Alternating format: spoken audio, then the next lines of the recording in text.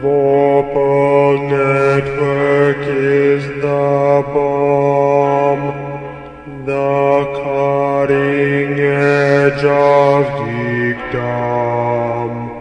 Comics, advice, D&D, movies, video games, RPGs. Finding it's easy, just stay calm. VorpalNetwork.com.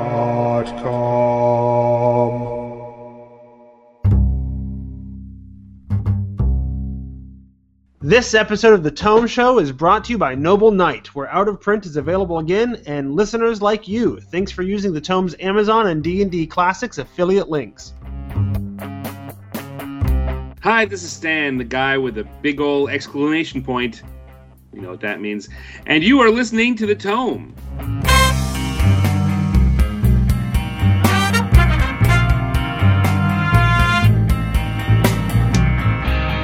Welcome to The Tome, a D&D news, reviews, and interview show, and I'm your Tome host, Jeff Greiner.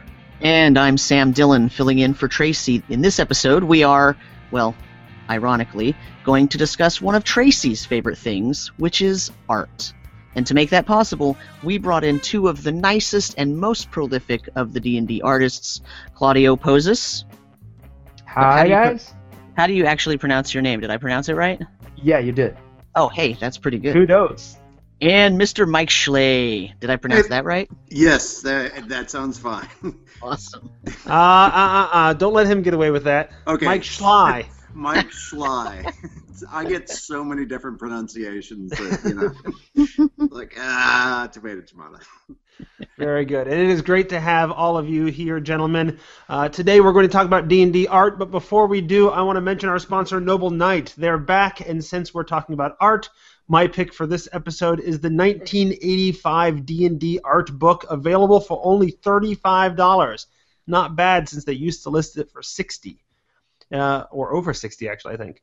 It has it's full of classic D&D art and well worth checking out, along with all the other great classics from nobleknight.com. Be sure to let them know that you appreciate their sponsorship of the Tome Show. They always let me know when they hear it, and it helps make their decision to come back even easier. In an election year, gamers can be divided on almost every issue. Is it more important to support a small business or to have the convenience of buying your gaming products online? Do you play shiny new systems full of epic awesome, or gritty older out-of-print games that make even the groggiest of nards quake with fear? In this economy, is it time to stock up on as many high-quality discounted gaming products as possible, or is it time to sell the old gaming products you aren't using anymore? We are divided on every important issue. So in 2016, you should support the store that lets you do it all. Noble Knight, a brick-and-mortar small business with a strong online presence that has new products and specializes in out-of-print, all at a price you'll love. And yes, they'll buy your old gaming products as well. Check out the incredible offerings at nobleknight.com. Tell them the Tome Show sent you, and help make gaming great again.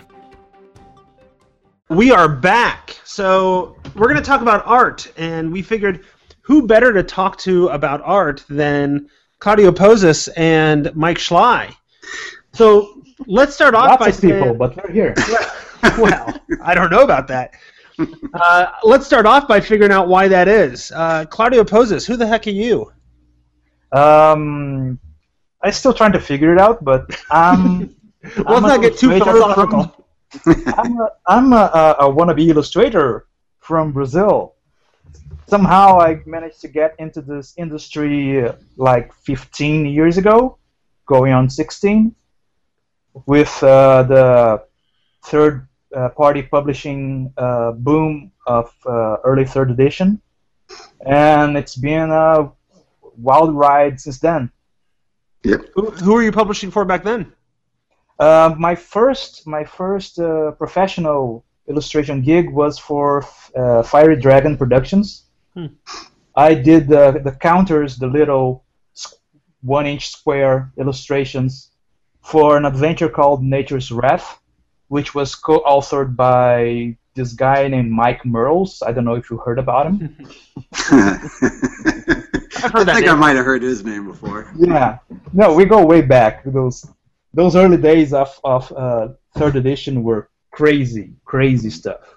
Yeah. So much stuff going on. I was at Gen Con in 2002 in Milwaukee, and just the amount of new publishers doing stuff for the first time, and everyone was making stuff up as they go. Yeah. So as they went, and Kind of like the Wild West of. yeah, it was the Wild West. It was the Oregon Trail, something like that. You died of dysentery. A lot of people did. Yeah. Well, it's tough work working in the art mines with RPG publishers and game companies. Yeah.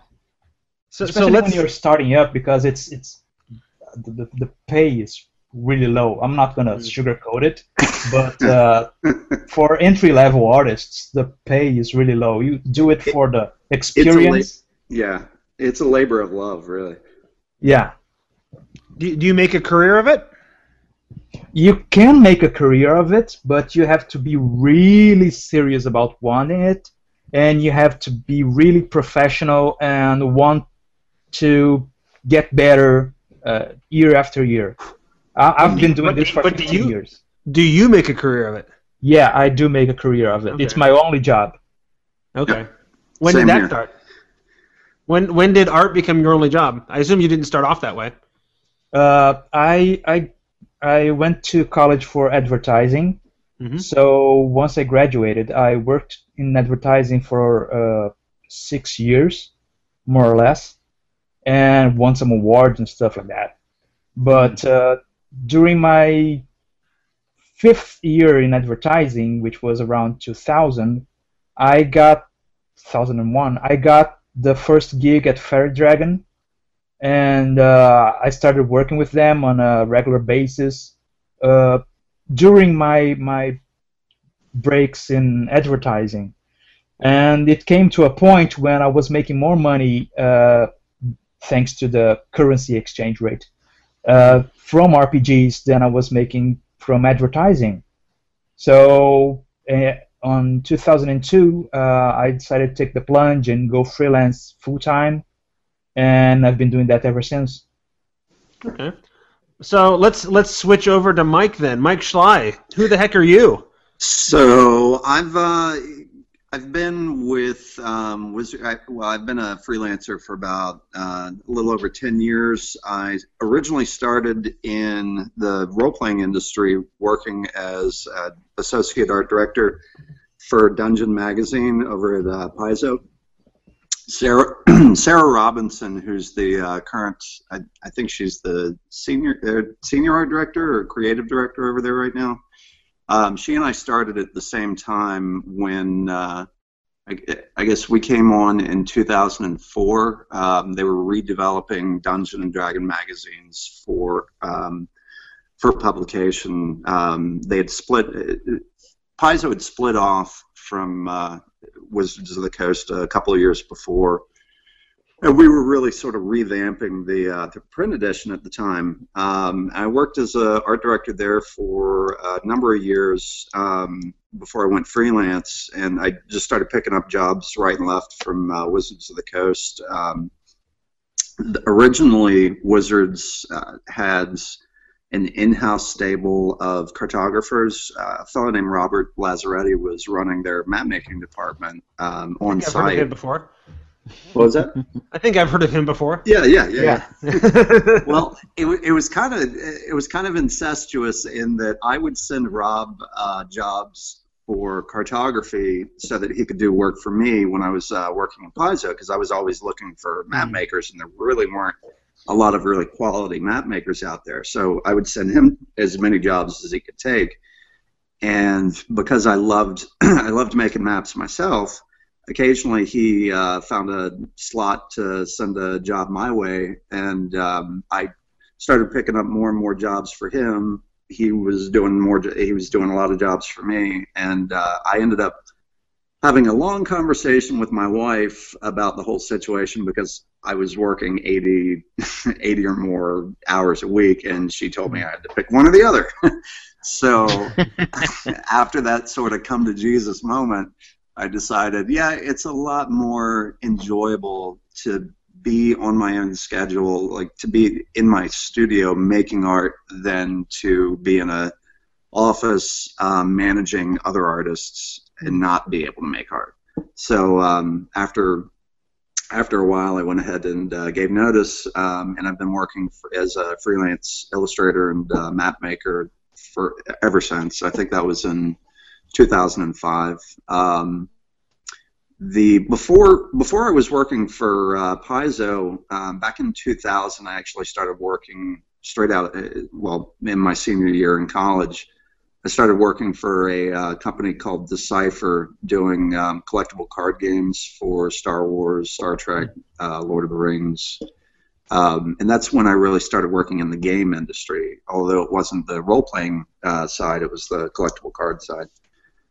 So all in all, I guess I have about 16 years experience in the game industry, and about 10 to 11 years experience as a full-time illustrator and cartographer.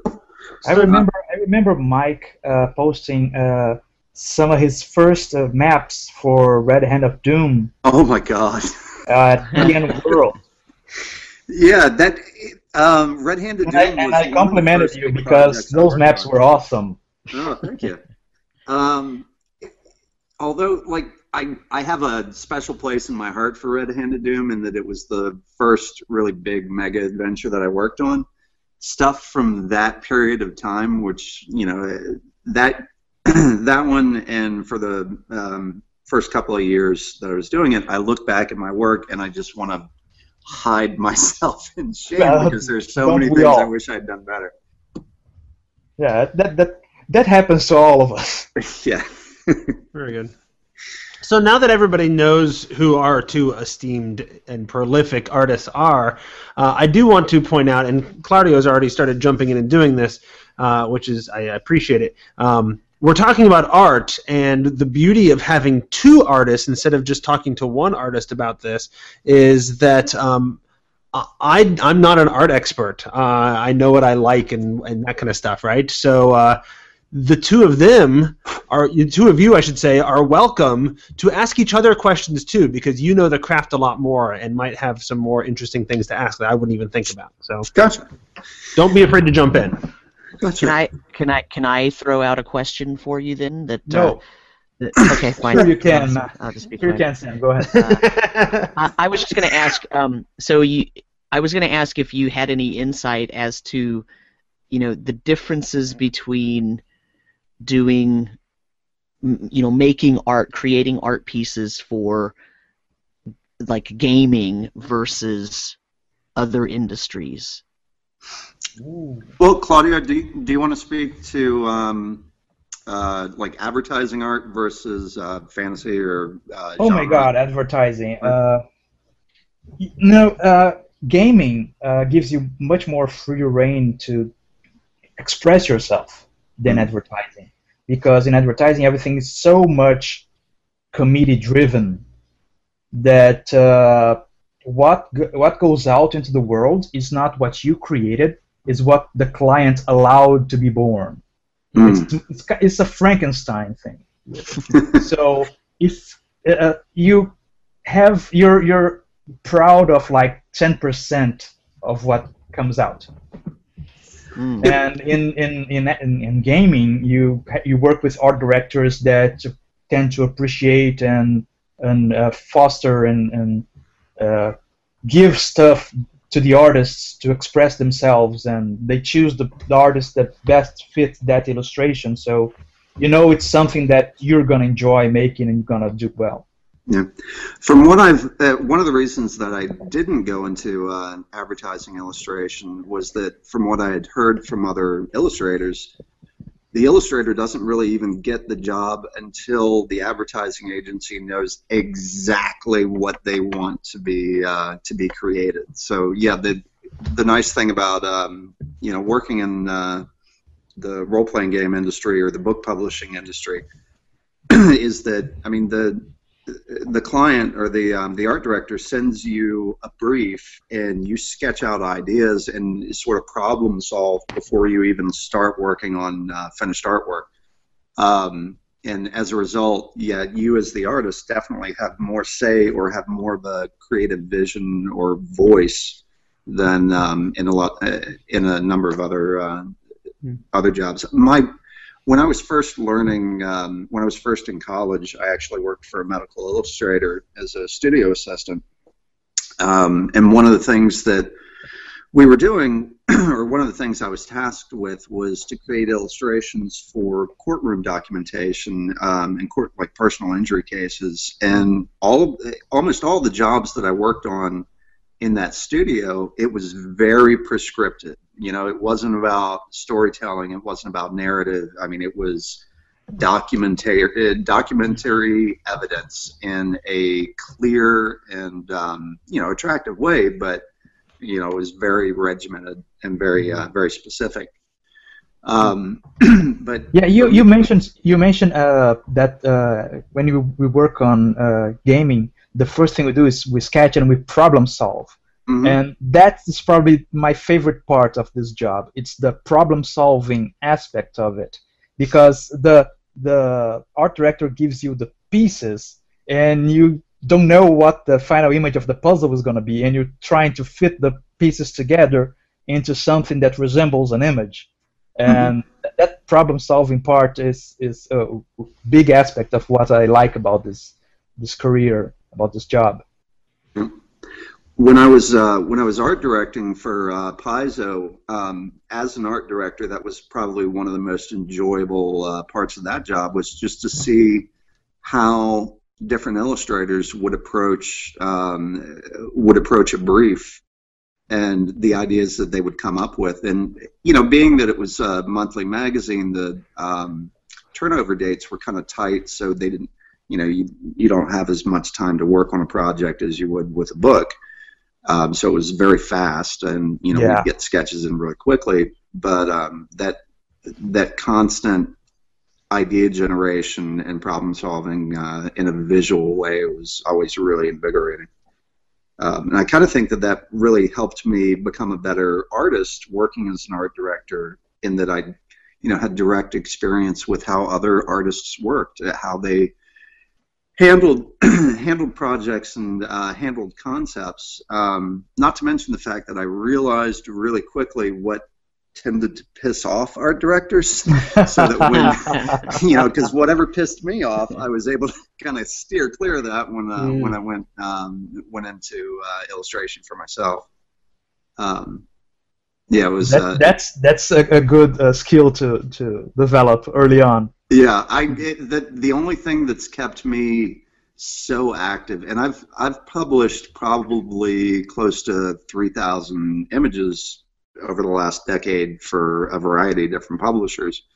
But the thing that keeps art directors coming back to me is being on time, but developing long-term relationships with art directors is critical, and communication, like clear communication, both with my clients and with my fans. One of the things that I've developed in the last year or two is a very strong communication line with folks that appreciate my artwork, and whether that's chatting with folks over social media, or whether that it's responding to emails through my website as soon as I get them. It's been nothing but positive. Just staying connected with the people that make my life so much easier. So yeah, in addition to making art, you've got to be able to work well with the people that want that art.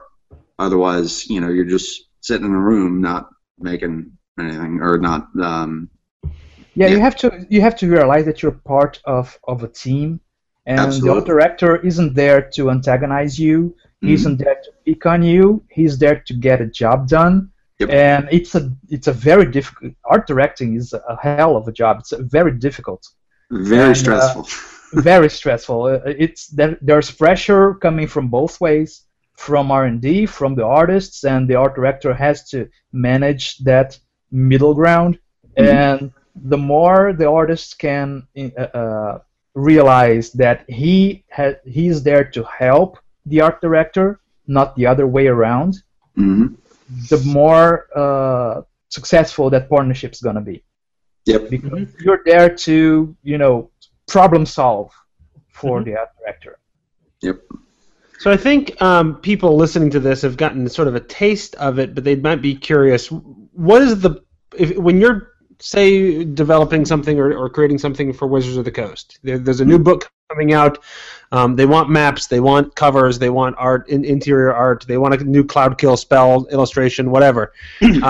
What is like the new Curse of Strahd that's coming out? Exactly. So what is the process step by step from the first contact to turning in a final piece of art and it being laid out and all that? Do you want me to handle this, Claudio, or do you want to hop in first? No, you go ahead with photography, and I'll do the So typically, because I've been working with study clients for so long, I haven't had to really go out and hunt down work for a while. So typically, my regular art directors contact me well ahead of time just to see what my window of availability is. And for instance, like right now, I'm not taking any new projects until probably the end of the summer.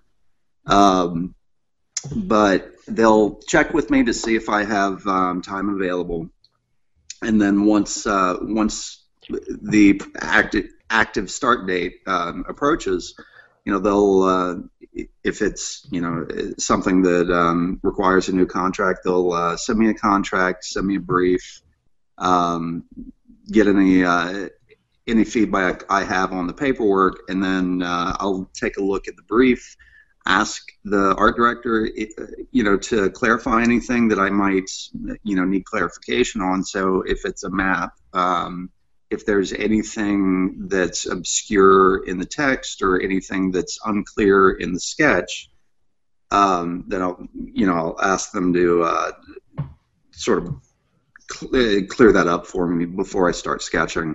And a lot of times I'll get, as a map maker, I'll get rough ideas from authors. And authors, they're great at writing, but they really don't know visually how to tell a story. So they might send me just a rough outline of a world. Like, for instance, there's an author that works for Little Brown and Company. Did a project for last year, and in her rough sort of stick figure style map that she sent me, that I used for a guide, she had rivers going uphill and geographic features that just didn't work.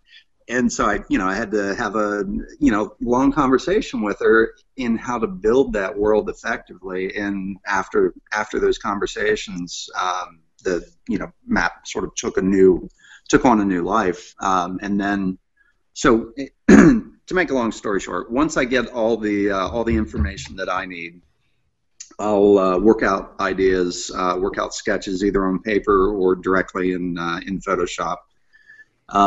Send those sketches to the art director if there's anything that needs to be worked out conceptually before I work on like the inks. So if I'm incorporating symbolic imagery into borders, or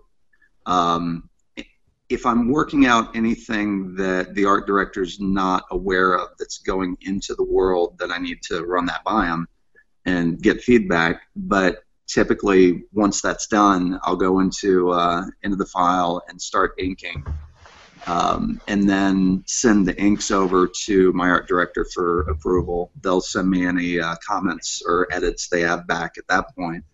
And then once those edits are taken care of, I'll do the final colors send off the final artwork for approval. There's another round of approval, and if there are any edits to make at the last minute, then I'll do those then. But by the time I'm finished with the final artwork, typically edits are very minor at that point. I work digitally, though, so I can make edits on the fly very quickly, which is another reason why art directors like coming back to me. Is I make changes. I can make changes as soon as they point them out or as soon as they bring them up, which can kind of be a pain in the ass because writers are notorious for making changes to stories while I'm working on the damn map.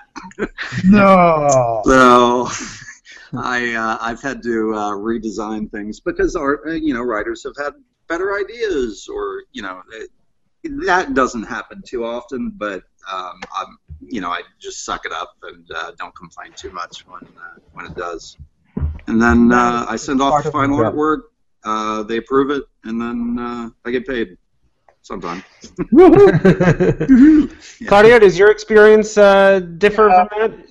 Yeah, since Mike mostly works with maps, he gets the sketches and all that, and I usually don't because the illustration, the whole composition and all that, it's all up for grabs. So I usually get an email from one of the art directors, say Kate Irwin or at Wizards of the Coast, or Zoe Robinson at Fantasy Flight, and are you available for such and such a work? Can you handle this deadline and all that? And of course I say yes, and I get the contract and all that, and the art order comes along with the contract, and it's usually the Cloud Kill spell. Since you mentioned it, a human wizard casts a Cloud Kill spell on a bunch of bugbears. That was the extent of the art order, and I got the text for the spell, and which I imagine you were already familiar with. Yeah, I was, but you're a gamer, right? So that gives you an Yes. advantage in doing a lot of this. Yeah. My first professionally published work was actually writing, designing stuff. I was published in Dragon Magazine. Oh yeah? I remember that. Right before 3rd edition came out, in the final 2nd edition Dragon Magazine, I was published. I had a few Druid spells published there. So I started writing before I began illustrating. So yeah, and when then- I first met you, I think I met you as a writer. Yes, And then I you was s- writing stuff for Dragon Magazine, and it took me a while to get an illustrating job there. Mhm. Because it was the 4th edition Dragon Magazine, was online, was all digital, and I was writing stuff. I pitched some articles, and they decided to run with one for a cleric, channel divinity for Sehanini, the moon goddess for 4th edition. And then before that one was published, they asked me if I wanted to write one for either the sorcerer or the cleric, and I choose the sorcerer. And before that one got published, they called me. I got an email from Mike Burles asking if I was interested in working in Heroes of Shadow. So I wrote for Heroes of Shadow. I wrote for Heroes of the Feywild before I started illustrating for Dragon Magazine. Yeah, and the first illustrating job I got was for an article that I wrote, which was for a character Rune Priest for Oriental Adventures. What was it like working with that author? Jeez. Oh, that also sucks. You know what? I changed my art order for that one. I wrote the art order when I was writing the article. I had to write an art order as well, and that art order. They made you write an art order. Did they know you were the illustrator yet? I wasn't the illustrator yet. Oh, okay. I was just a writer.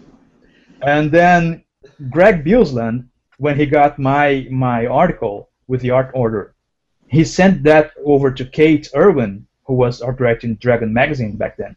And with a note that the author was also an artist and might be interested in doing the illustration for this article. So she decided to, give me a shot, and she sent the art order my way, and I did the sketch following that art order, but before that sketch got approved or changed or anything, I had another idea that I wanted to do the illustration more like, those class half pages that William O'Connor did for 4th edition. And I sent that sketch over to Kate, and she approved the second one. So my first job illustrating for Wizards of the Coast, I completely ignored the art order that was sent, which I wrote. Nice. Yeah. But anyway. Have you ever thought about working on your own self-directed project where you're the author, you're the artist, and maybe publishing yourself? Or? I've always wanted to, but I have to, do the freelance illustrating to get money for paying for my family. I was just wondering food and stuff. If you had ever considered a side project for yourself. I do have a side project that I want to publish, that I might publish at some point. Gotcha. If I do, I might need maps, so I might talk to you later on. No, I don't need more work. I wasn't trying to talk to you. Yeah, I know. No, I have some concept pieces that I put up on my Facebook page. Yeah. With elves and gnomes and stuff like that, how I envision those creatures, and I want to push that further. Right. But that always goes back on the back burner when work comes in. Yeah. Because getting paid. The reason I ask is that I'm actually working on a large personal project myself that incorporates maps, but it's a much broader approach to art and narrative storytelling, in that it utilizes a graphic novel format with cover artwork, interior landscape and scene illustrations, as well as character illustrations. It's all my work, but it's a way for me to tell a story that I've been working on in an immersive way that can be incorporated into fantasy role-playing games generically. Well, the story's not generic, but the locations can be incorporated into your own home game. Yeah, that's very similar to what I'm thinking. But I'm thinking less of a narrative and more of a sandbox thing. Gotcha. See, I've got like my background was as a studio artist, basically painting. Like my training in school since I was a little kid was drawing and painting, both observationally and conceptually. And so even though I've been making maps for a long time, and I love maps, and I was making maps when I was a little kid too, the opportunity to tell compelling stories is what I really love, and whether that's world building or narrative fiction or visual linear narrative, I find so much about the fantasy and science fiction genres to be so liberating in a lot of ways that, I mean, sure, there's certain things that identify the genre, but the ability to play with ideas and with contemporary issues in that world, I find fascinating. Like Terry Pratchett's books are a great example of that, where you have this world that you can build to tell stories in, but you can incorporate social critique or commentary or funny contemporary inside jokes that only a few people might get, but the people that get them are gonna fall out of their seat laughing because They know exactly what you're talking about. You can't really do a lot of that outside, at least as an illustrator, outside of the realms that we work in, whether it's sci-fi or fantasy or steampunk or whatever. Yeah. You know, and so for one of the things that I've been thinking about lately is how illustrators, or how we as creatives, can take our own ideas and bring those to people that want to hear them or see them, and support ourselves doing it. Sort of independent of working for an art director or a company that has you know, their own agenda or their own story that they're trying to tell. I think artists going forward really, you know, to stay fresh and to stay engaged, really have to sort of work on their own projects as a labor of love, whether they're, you know, making a lot of money off of it or not. The fact that when you're working on your own story and you're solving your own problems, it forces you to sort of think about those problems in a different way, or with an enthusiasm and with a care that you may not give to someone else's project that could potentially just be a job, you know. Yeah, this career can only be a long-term career if you create your own stuff at some point. Yeah. Because that is what you own. That stuff, you create something that you own. It's your baby. It's your baby, and it's something that you can explore and market and make a living out of, without depending on someone else still doing the books that you're used to illustrating, or still doing the game that you're famous for, or the people you work with still working on that industry and all that. Because we've both worked with art directors, for instance, that have since left the companies we've worked with them on, and they've gone to do other stuff, and we never work with them again. Yeah, like Robert Lazzaretti and Karen Jacques, for instance. Yeah. You know, Mary Kukowski, and there's dozens of great art directors that have moved from the role-playing game industry and moved to video games and stuff where they have different artistic needs, and so we don't get to work with them. John Schindaheady, you know, he's running Art Order now. So. And the only way you can make sure that you'll have work in 10, 15 years is if you create your own work. Because that only depends on you. You stop depending on other people to give you work. Yeah. You yourself work. That's the only way you can make a long-lasting career out of illustrating. Yep, and it keeps you. Or you move to the fine arts. It honestly, it keeps you fresh. You know, I'm going back to school currently at Pennsylvania Academy of the Fine Arts, just so I can push myself to become a better artist and to think about the how, what, and why of my practice.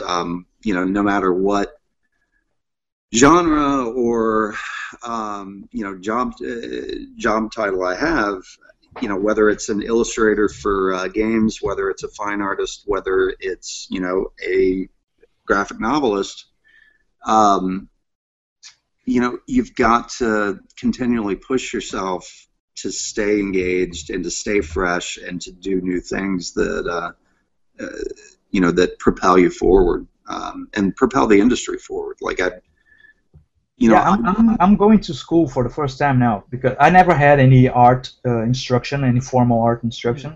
But I'm attending Smart School, which is an online art school. Yeah, I think I've heard of that.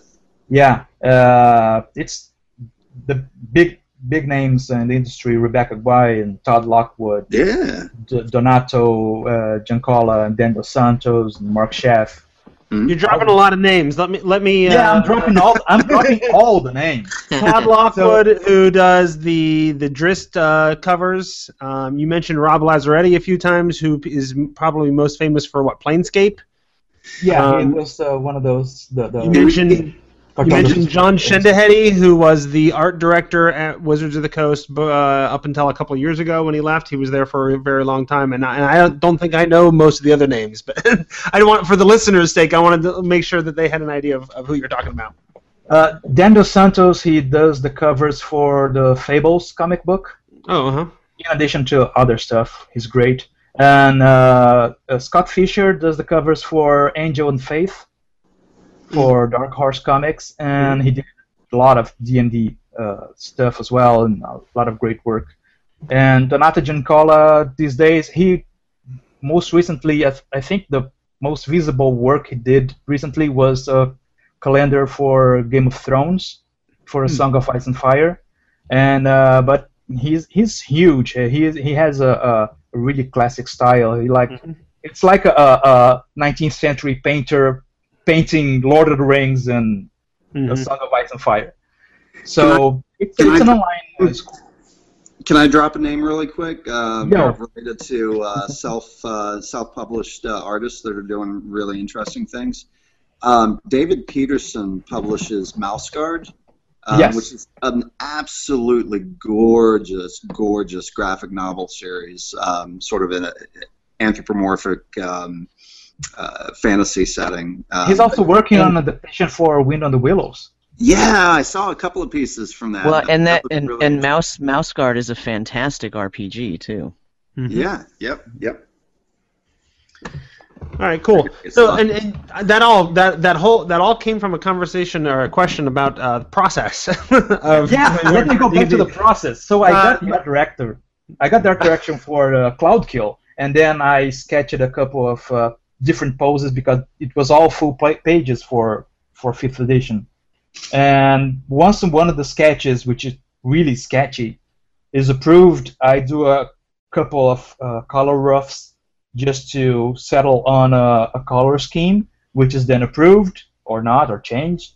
And then I go into the line art. I do the line art really tight to make sure I get the anatomy and the swords and armor and all that done correctly.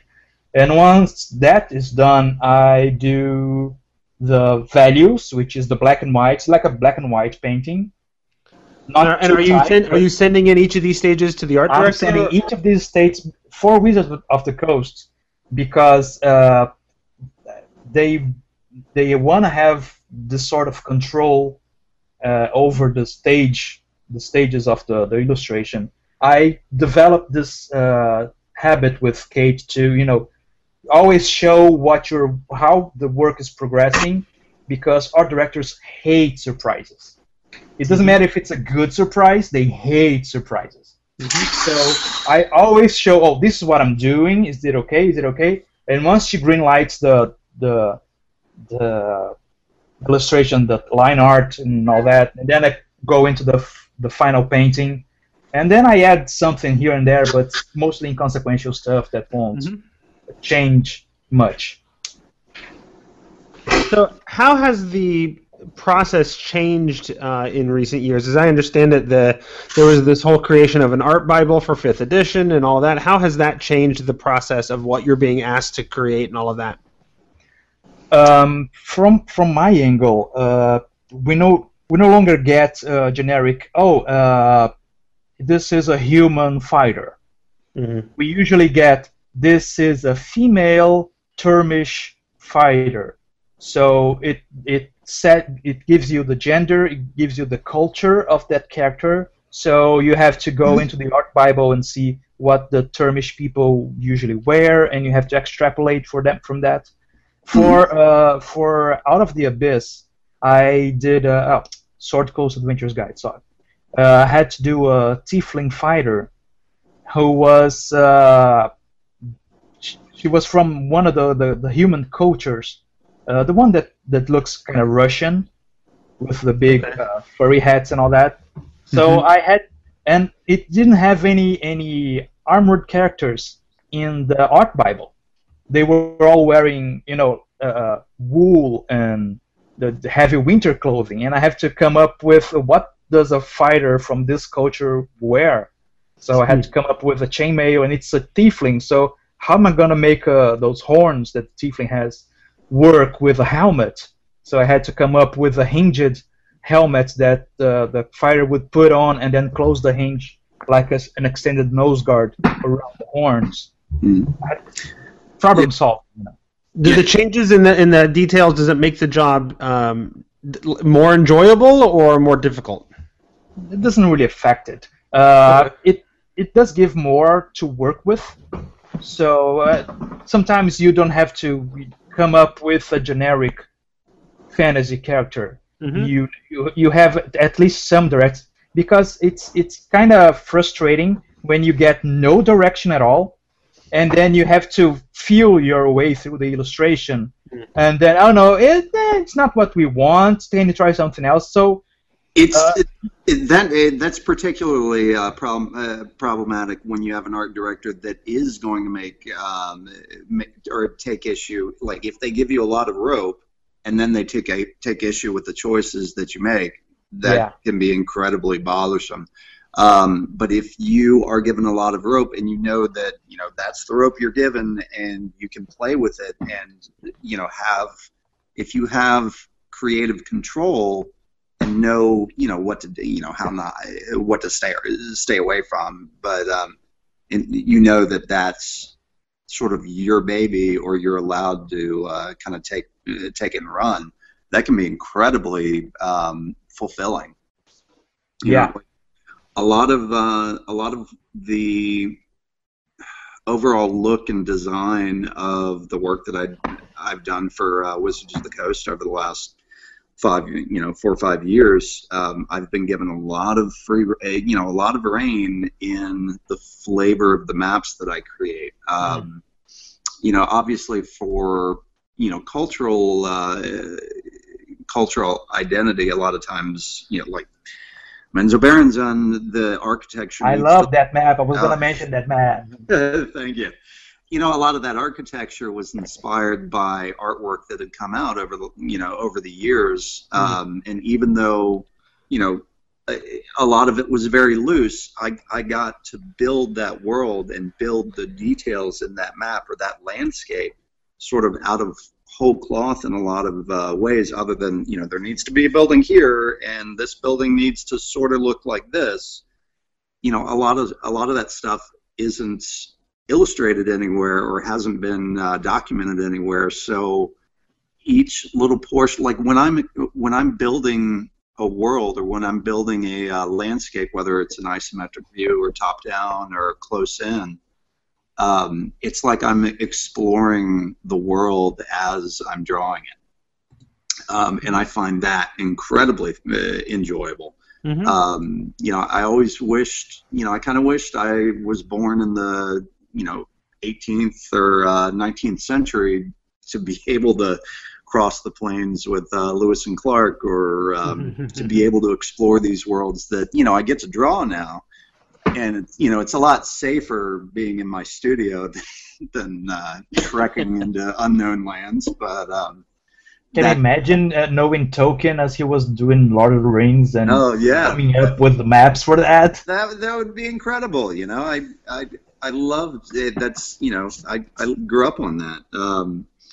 Being able to inspire a reader's mind's eye and give them a starting point for their own exploration into these worlds that we enjoy so much, is the best. I couldn't imagine a better job. Yeah. So giving wings to people's fantasies is amazing. Or the fact, like the thing that I love about gaming most, and the thing that got me into it when I was younger, was sitting around a table. Like we would typically meet once a week for whatever gaming group I happened to be in at the time. But you'd meet once a week. Some of your best friends would come over. I would tend to host, but I wouldn't DM. but I would, fix food and grab a case of beer and just have great nights hanging out with people that I really enjoyed hanging out with, and telling stories and crafting collaborative stories in ways that you just don't get anywhere else, whether it's playing RPGs or other, a lot of folks play cards, or a lot of folks do other game systems like tabletop role-playing or online, but there's something about building a collective narrative or a collective story, like basically writing a story with your friends, that is so much fun. Yeah, it's so much closer to just sitting there shooting the shit and just. Well, it's like being around a campfire. You're all telling ghost stories, but everybody's got a part to play in the story, and I think it's so much fun. It's absolutely a thrill. All right, I've got map questions and I've got diversity questions. Who wants to tackle what first? I'll take a map question. Okay, so I know that you both illustrate and do maps, but you are known in the gaming industry, or at least in D&D, as the map guy. Yeah. Can you talk a little bit about the difference between doing illustration versus maps? Is maps more science mixed with art, or how does that all come down? Well, I approach my cartography, like I wasn't trained, quote, air quotes, as a cartographer or as a map maker. So there are guys out there that I know that I chat with a lot that are GIS cartographers, or that work for the government doing traditional cartography that's maybe not drawn, but they're working with data. I'm not really a data-driven guy, but I've found in cartography a way for me to illustrate and tell stories and presents information to readers that gives them something to chew on, and it serves as a springboard for further exploration. But when I'm creating a map, there are certain technical aspects that are just different than when I'm doing a scene illustration or a character illustration or what have you. A lot of times there's a much more demanding critique process or editorial process, in that if I'm working on a map, the player has to be able to utilize that map in a way that makes sense and that works with the game. So, details can be much more critical in a map than in a character illustration or a landscape scene. So the artwork that I create, when I'm doing cartography, is gone over with a fine-tooth comb in a way that my illustration work isn't. So, I can't just slip in, my own personal gag name in, somewhere in the border, or, somewhere in the far outskirts of a D&D realm, or in the Forgotten Realms. And whether I've tried that or not, I'm not going to admit to publicly.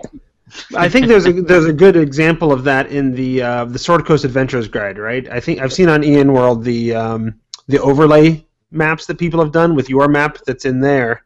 And some of the older edition maps. Oh yeah. For instance, yeah. So I don't know how much I can talk about. I can hear the wizards breathing down your neck. Oh, they don't listen. It's fine. Yeah. There's a bunch of snipers in Seattle right now cocking their firearms. Sometimes, because a property is around for so long, sometimes things have to be changed for technical reasons, for gameplay, for playability, or for the broader scope of what's going on in the world. And things like, for instance, the scale of the world has to change accordingly in, you know, the far off realms of the R&D department, and maybe something like that would filter down to the cartographer who's looking at the reference and saying, wow, something's not jiving here. They would, in that scenario, they might send an email off to their art director pointing that out. And other than that, there's nothing else I can do, because it's beyond, you know, decisions like that are beyond my pay grade, but I definitely notice when things change. In a situation like that, then, they give you use this map as a reference, or do you get to sort of average it? Or? Because I've been working, for instance, on the Forgotten Realms for so long, a lot of the references that I'm sent are my previous artwork.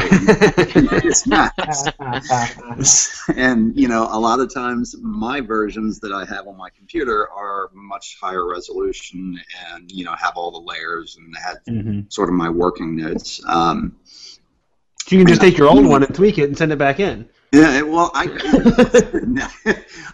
do a new map every single time.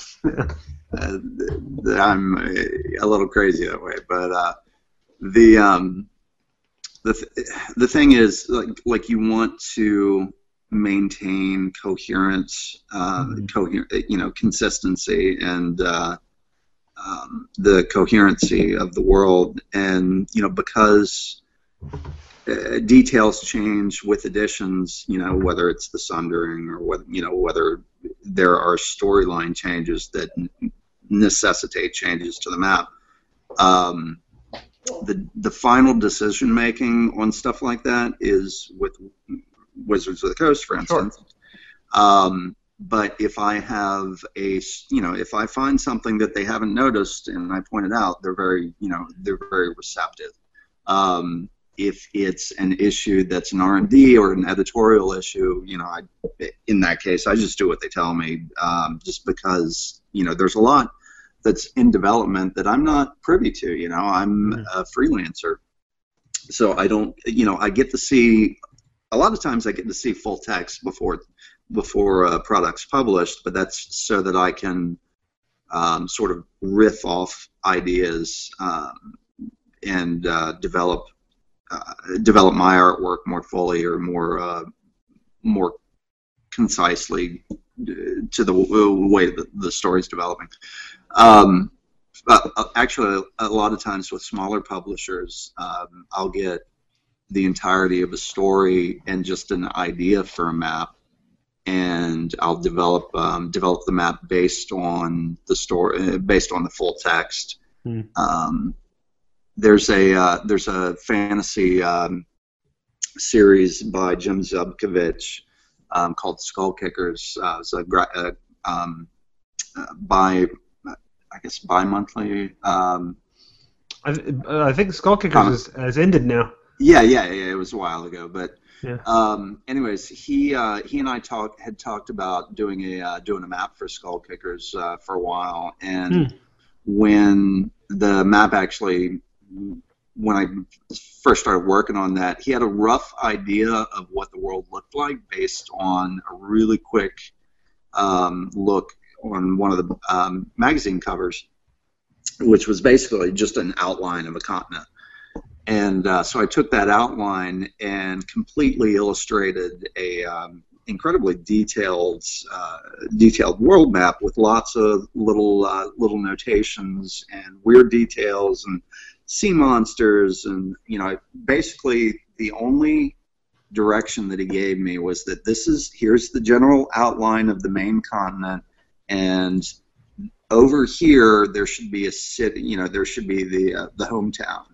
And then I had free reign to basically create the world based on, you know, just reading the series up to that point and having fun with the world. So I did all the artwork, and then as a sort of an interesting process, Jim came in, loved the map, didn't change anything on the map, but wrote in not all. I added a few tags, but he wrote in about 90 to 95% of the location names and stuck in tons of puns and very Skull Kicker-esque humor based on my artwork, and essentially wrote or created the narrative portion of the world based on the physical geography that I provided him with. It's very cool to have that kind of impact on the storyline, because we usually at the end of the process. Yeah. Artists, illustrators, cartographers, we're usually the last ones to know. Yeah. Yep. I wish I had more projects like that. Being able to tell a story in a visual way, I love. It's a lot of fun telling other people's stories, and it's a lot of fun being involved in a property like Dungeons and Dragons or Forgotten Realms. But having my own say, like, I feel like I've been involved with so many fantasy properties, and I'm an avid reader outside of the fantasy science fiction realms. Like, I finished the Border trilogy recently, and there's themes, like there's a lot of mythological themes in a author like Joseph Campbell that I would love to incorporate into a broader fantasy realm, or my own fantasy world, and that's kind of what I'm doing right now. I don't want to talk about it too much, but I think being able to tell the very interesting stories in a visual way, in a long-term sort of linearly narrative way, and incorporating visual storytelling, narrative writing, role-playing game art, and in a graphic novel, in an overall sort of graphic novel package. Yeah, I'm really, really excited. I can't. I don't know if you can tell how excited I am, but I really, really am. So I have one more question for you, Mike, and then I want to ask Claudio specifically about diversity stuff. And this question comes from conversations I saw on the internet. I think it was after one of the big adventures came out that you did a lot of the maps for. Because you have the rights to publish and sell your maps, it seems, on some of your projects. Yeah. And people have enjoyed the fact that they could go and buy like high resolution scanned maps that don't have like the DM stuff on it, so they can print off maps to use on the, put a grid on it or whatever and use it as their battle maps, or show it to the players or whatever. And then somebody pointed out that, but if I buy all of the maps that are available for this adventure, I will have spent more money than the book costs. Right? Talk about that a little bit. Okay, so the model that I was looking at is the way that music is sold. Typically, a music download is between $1 to $2. The maps that I package, like, if I were to sell an individual map for like 50 cents, so much of that would be taken. Like, there's a certain threshold. You lose a percentage to the store, right? Yeah, exactly. And honestly, like, you can download a poster-size battle map for $1.75, and use that battle map for not only for the game, like for the adventure that you're running that it's associated with, but you can use it, as a generic battle map for any other game that you're running, whether it's a homebrew or what have you. But the fact that you can take this high-res image that really isn't that expensive, and print that out either at home or at Kinko's down the street, and have great-looking, large-format artwork to play on top of, or cut it up and present it like presented in a Fog of War. a cloud of war, a fog of war mechanic or whatever you want to do with it. That it's a new model that I'm still working the kinks out of, but it seems to be working really, really well, and I'm always trying to improve on what I'm actually providing. So, now in one purchase, with one purchase you get the DM's version, high-res DM's version, the high-res player's version with the grid, the player's version without the grid. I'm packaging so for Ravenloft, there's a lot of maps in it. Awesome. And in addition to being able to get them a la carte, individually, I'll be packaging them as a single purchase for a much discounted price. Because I know that it's going to be a lot of artwork to purchase at once, so to mitigate some of that cost for the player, for the DM, I'll definitely give it a big discount if you get the whole set all at once. Did you get to do any orthogonal maps for Ravenloft? I can't talk about. One of my favorite things about the original Ravenloft adventure was those crazy 3D cutaway maps. My lips are sealed as to the content. Sorry. Yeah, those maps for Ravenloft by Dave C. Sutherland. Those maps for Castle Ravenloft and the maps he did for Pax Tharkas in Dragonlance. Those are hands down the best D&D maps I have ever seen in my life. Until Mike Schley came around. I love Mike's maps, and I've told him that. Yeah. But those two maps are iconic. They're iconic. They created a map style in the early '80s. That's the one you want to know the difference between making maps versus my illustration practice, back to the earlier question. The biggest difference is that when I make a map, I know that, compared to an illustration, the map is, if it's a world map or if it's, a battle map, the map is going down on the table and the players and the DM are going to be looking at that artwork throughout the game session. For a lot, much longer time. There's going to be people that are going to pore over each and every little detail, and I put in a lot of detail in my maps because I know that that's going to be appreciated.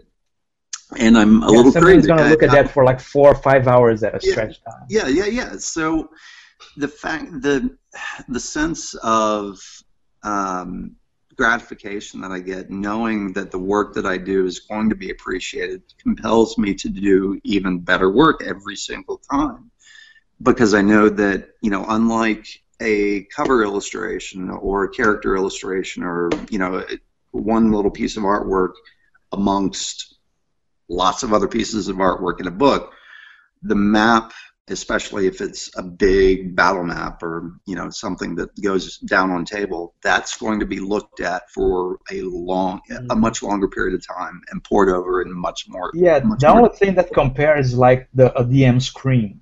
Yeah, that's the only other thing that's going to be looking at.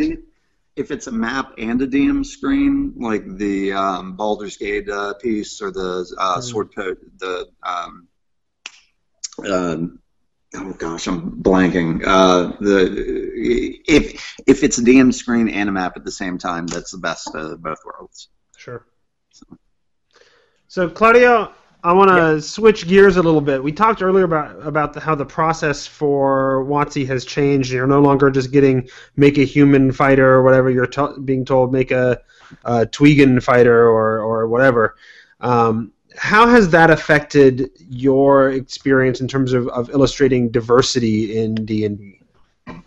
Well, being Brazilian, being not from the U.S., I am generally aware of diversity more than what you are averagely see in fantasy art. My earliest my earliest work for Fire Dragon was doing counters, and I had to do like 50 human counters over the course of several books. Or I did much more than that, but I'm just throwing 50 for Contact Collection 2, say. And I have to make them very diverse because I have to cover all the bases of what someone might choose as their character. So from the start, I try to include different ethnicities and include a lot of females in my work. One of the most well-received adventures I've worked on was Of Sound Mind, which was written by Kevin Cope for Fire Dragon, and I did two of the 4 or 5 main characters that I used in every illustration. I did the 2 females, a female dwarf and a female human barbarian. They were the ones that showed up the most, and I always try to, make those females empowered and the heroines of their own stories instead of just being cheesecake dressed in chainmail bikinis and all that. So from the start, I've always tried to incorporate, even before I began professionally, when I still had my own website before I moved to Eric Noah's website, before Eric hosted me. I always tried to make my illustrations very diverse because I came from a diverse background. So has the increased focused of diversity in 5th edition D&D been good for you, or just largely unnoticed by you because it didn't change much of what you were doing, or what? It's good.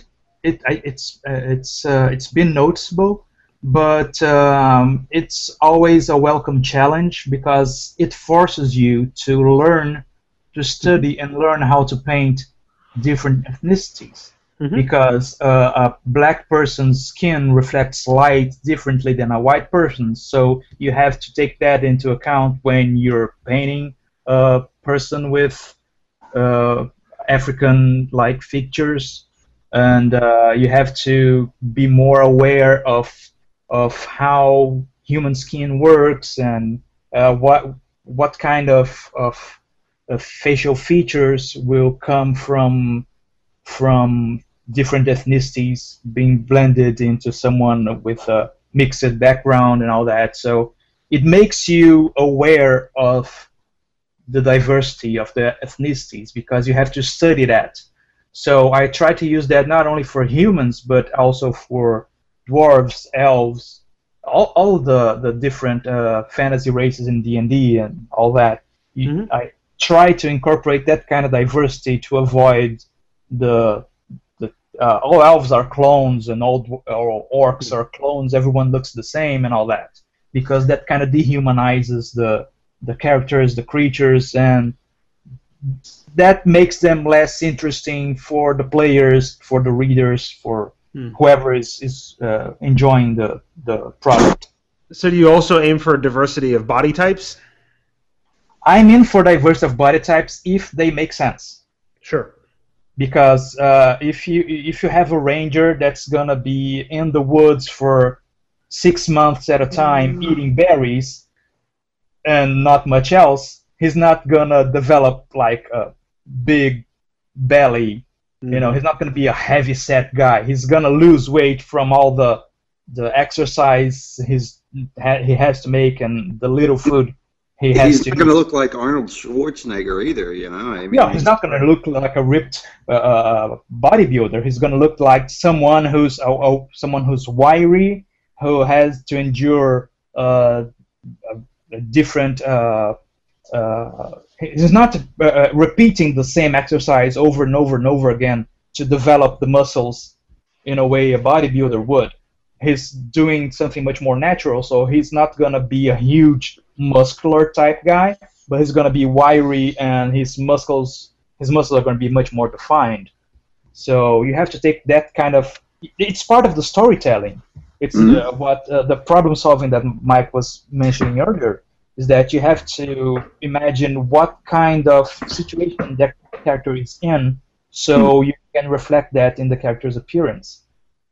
Yeah, a similar thing goes on when I'm developing. If I have more reign to develop the look of a city or the layout of a city, for instance, I spend a lot of time thinking about usage patterns for roads and how a city develops organically over time, or how how. We did something together for that Greyhawk article in Dragon. When you did the map for Hoshosh. Yeah. Yep. Which I wrote the article and I did the sketch. I sketched the map. That's one of my favorite pieces, by the way. And you did the orthogonal look of the town. And I in developing the story, it was because it's Greyhawk. I love Greyhawk and Greyhawk rules. Yep. But Greyhawk. I went back to everything that was written about Hoshosh, which was not much, but it was a 1,000-year-old town. It was one of the oldest towns in that part of Earth, and I tried to make the town look like it developed over a long period of time. So the whole process of beginning like a military outpost and growing from that into a trading outpost and then a town with having sort of a shanty town developing outside of the having city. A shanty town from the refugees of the giant invasion, and they're not gonna all just move into a walled city. The authorities are gonna keep people that are coming in outside and then trying to find places for those people to live in, which is kind of a commentary of the world we're living in right now, with lots of immigrant crisis and refugees pouring into Europe and all that. So the town kind of set up a shanty town outside and tried to bring those people in as much as they could, or send them to other places where they could be, better taken care of. So we tried to. Issues like that are what can give a game a sense of, a life and a sense of place in a way that doesn't exist if you don't think about those sorts of things. And whether it's the look and feel of a ranger in the forest, looking authentic, or a city feeling authentic because it's a city. For instance, for Hoshosh, it's a city between two huge forests. Right. So one would imagine that most buildings would be made of wood. Yeah. Yep. So we have to take those things into account. Yep. Well, I have dominated a lot of the questions. I have one more sort of wrap-it-up question, but I want to give Sam a chance to get a word in edgewise if he has any questions for you. Well, I got the first question, so in every question I've had, every question I've had it in my head, and I've thought, ooh, when there's a gap, I'll ask it, and then you guys keep talking, and you end up answering the question. So let me tell you a quick anecdote. We've spoken about the process and all that with the art order, and something happened that was really unlike the usual process, which is I'm glad it ended up well, because I was bummed by it halfway through the whole thing. When I was working on Princess of the Apocalypse, there's in the final chapter about the other worlds of D&D, there's a piece I did for Eberron with a Warforged and an airship and being attacked by a giant vulture with a rider with crossbow. That image, I like that image a lot, but that was not the image that was in the art order. The image in the art order was just a landscape of Ondoyer, I think, with the lightning rail going by the distance and all that. It was very bucolic. And I did the sketch for that, and that was sent over to WotC. And the piece, it was a pretty picture, but it just wasn't exciting enough. So WotC decided to, well, let's maybe not do that. We don't need that illustration, all that. And I was kind of bummed because it's Eberron. I want to illustrate something with Eberron on it. Shout out to Keith Baker. And so I asked Rich Baker, who's one of the writers for Sasquatch, who was handling the art directing for Sasquatch for Prince of the Apocalypse. Mm-hmm. I want to try something, and I did a quick sketch of an image, and I tried to cram as many Eberron things in it as I could, and that was sent over to WotC, and they approved it, and I did, and it's the image that's in the book. But it was really funny because I managed to grasp that illustration out of the fangs of cancellation and bring it back into the book. Well, That's awesome. I did probably 20 full pages of cutaway and isometric landscape illustrations and buildings, and really close in gorgeous story seed illustrations for the DMG, the 5th edition DMG, and God, like I'd say half to 3/4 of them got cut for space. Oh, And wow. then the ones that were included were cut up and used in all kinds of different ways. But, Are yeah. you allowed to sell those now? Yeah. There a lot of them are on my There you go. website. Great. Yeah, I did a Ravenloft adventure. I wrote a Ravenloft adventure for 4th edition, which is made up of it was funny because it was a I didn't have product that maps for that, I think. Yeah. you did maps for that because it was for a different product that ended up being removed from the pipeline. And they had the maps, they had the illustrations, and they sent those over to several writers to try and see if you have anything to use these on. And so I We've got art. Make an adventure. Yeah, I was working with on the Ravenloft adventure with Chris Perkins, and I had this folder filled with illustrations from that WotC ended up not using in different products and maps and all that. And hey, I want to use this. I want to use this. I want to use this. And I selected a lot of maps, a lot of illustrations, and ended up writing Fair Barovia with Chris. Yeah. And it had one of your maps, a map you did for Vallaki, I think. Yep. Which was a lot of fun. All right, so we are well past our normal time, but I haven't been willing to end the fantastic conversation. But one last sort of wrap it up question, and then we'll get out of here. You've talked a lot about the stuff that you have done and that you're doing and what have you. What do you wish, in terms of D&D work, what do you wish you could do more of? Or do, maybe Mike wants to do some more illustration and not just maps or whatever. So what do you want to do more of for D&D? Sky's the limit. I would love to build a new world for D&D. That's all I'm going to say about that. I would love, whether it's working in an R&D capacity or as a writer and artist.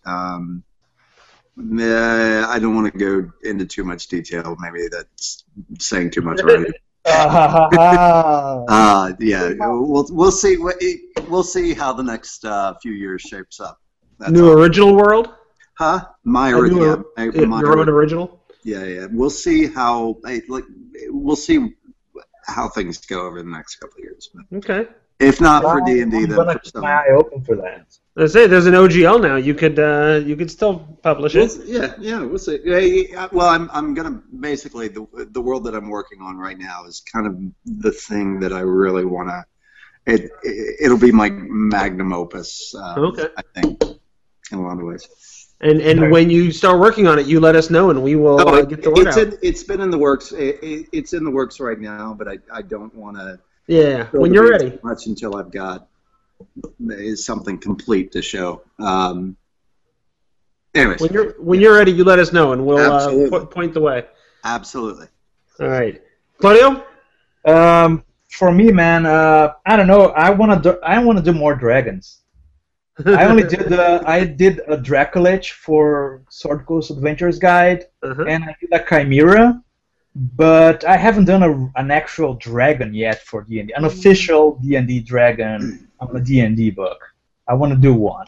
I believe I have at least one of your dragons up on my wall in my game room. But I did that for Ian Publishing for To Slay a Dragon. And I'm pretty proud of that dragon hoarding his coins and all that. It's the art order I got from Russ Morrissey was just paint me your version of Smaug, and that's what came out. Yeah, I will point out that I'm not exactly unbiased in our discussion here. I have 2 artists currently on my wall in the game room, and it's the 2 of you. Artwork that I bought from you guys at Gen Con last year. Although I do have the Sundering pencil or black and white artwork too. I don't know how much of that might have been. I don't know, Claudio. Did you work on any of those character sketches? Those are all from novel covers, though. No, not from the Sundering. But yours. Edition, I did just the core books, and then I did the Prince of the Apocalypse. Yeah. Either way, yours is the only art that I've paid for. That art I got for free. Thank you. Yeah.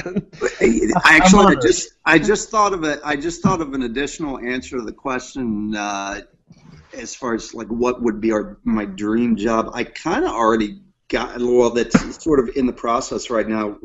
Doing the map of Faerun in the amount of detail that I've actually been doing it at. Was a huge joy for me, and we'll see, how that develops over the next couple of years. But just the one that I've worked on already was such a blast. Yeah, and it was a great. I think I mentioned this to you online that it was a fantastic sort of way of it captures the feel of the old heyday of the Forgotten Realms, and yet still clearly using modern aesthetics and what have you. It doesn't feel old, but it feels like it's in that evolution. Yeah, it totally was. I mean, ever since I've been working on maps for D&D, that's always been a consideration, how to bring it up to speed contemporarily, but still maintain that flavor and the look and feel that is D&D, especially the Forgotten Realms. Well, I hope you have some of those maps available at Gen Con this year. I might have to get some more art. Oh, absolutely. And a lot of stuff from the new Ravenloft adventure. There you go. Very good. Very good. You're going to have a table again at Gen Con this year? Absolutely. All right. Well, then I think I'll be there. And the 2 of you will be there, and Sam will not be there. Sammy. I know, can't help it. Well, I'll drink a beer in your honor or a shot. There you go. Excellent. And all right, so I think for a beer at Gen Con, eh? Yeah. There you go. So I think that's going to be the end of this episode. All right. Well, we want to thank Mike Schley and Claudio Pozos and Noble Knight, and all of our wonderful listeners for supporting our show by using the affiliate links when you shop at Amazon and D&D Classics. We should give Mike and Claudio an opportunity to talk about where people can go to find them or to talk to them or to purchase some of their awesome artwork or what have you. Well, I would have, but you didn't put that in the script, so... can't deviate from the script. So you can see my general portfolio at MikeSchley.com. That's MikeSchley.com. Or you can go to MikeSchley.zenfolio.com. Just add ZENFOLIO. .com, and you can get lots of downloadable maps and prints. And feel free to email me and say hi. I respond to questions or suggestions really quickly, and love to hear from you. You can find me at my website. It's claudiopozas.com, CLAUDIOPOZAS, and there you'll find links for my Zenfolio store, where I sell prints of my D&D artwork, my Lord of the Rings artwork for Fantasy Flight, and also a link for my Society 6 store, where I have not only some art prints, but I also have mobile phone armor T-shirts, and my armor T-shirt. T-shirts. Nice. Yes. Yeah, Dwarven plate, chainmail, and all that printed on T-shirts. It's all really cool looking. Are you gonna have those? Are you gonna have those at Gen Con? I can't sell apparel at the table. The table is just for 2D art, so there's no way we can sell those. But could you sell T-shirts out of your hotel room? It's cheaper if you guys just buy them from the store. Because there are times when the shipping and handling is free, so it's actually more expensive for me to purchase those. The shipping downstairs is really expensive. Sure. I had to pay an import tax, and when I bought 3 of those T-shirts, one for me, one for my wife, one for my son. So. And at my website, you can also find links for my Facebook and for my Twitter. And come by and say hi. I usually post some artwork on Facebook and all that before it goes on the website. And sometimes he does his awesome 5-minute sketches. That's my favorite. No, it's 10-minute sketches. 10-minute sketches, yeah, 10 minutes. Let's be reasonable. Let's be reasonable, man. 10 minutes. You do all kinds of superheroes and things too, right?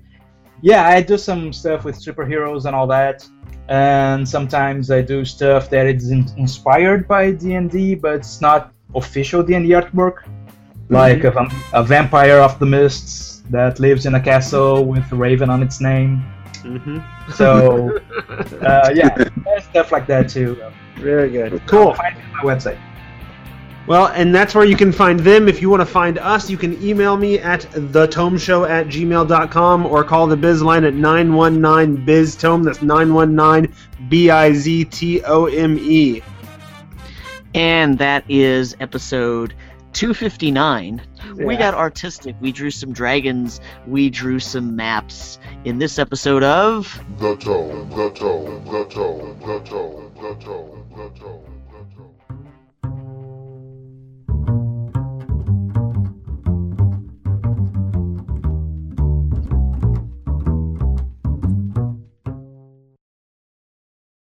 I'm on the wall.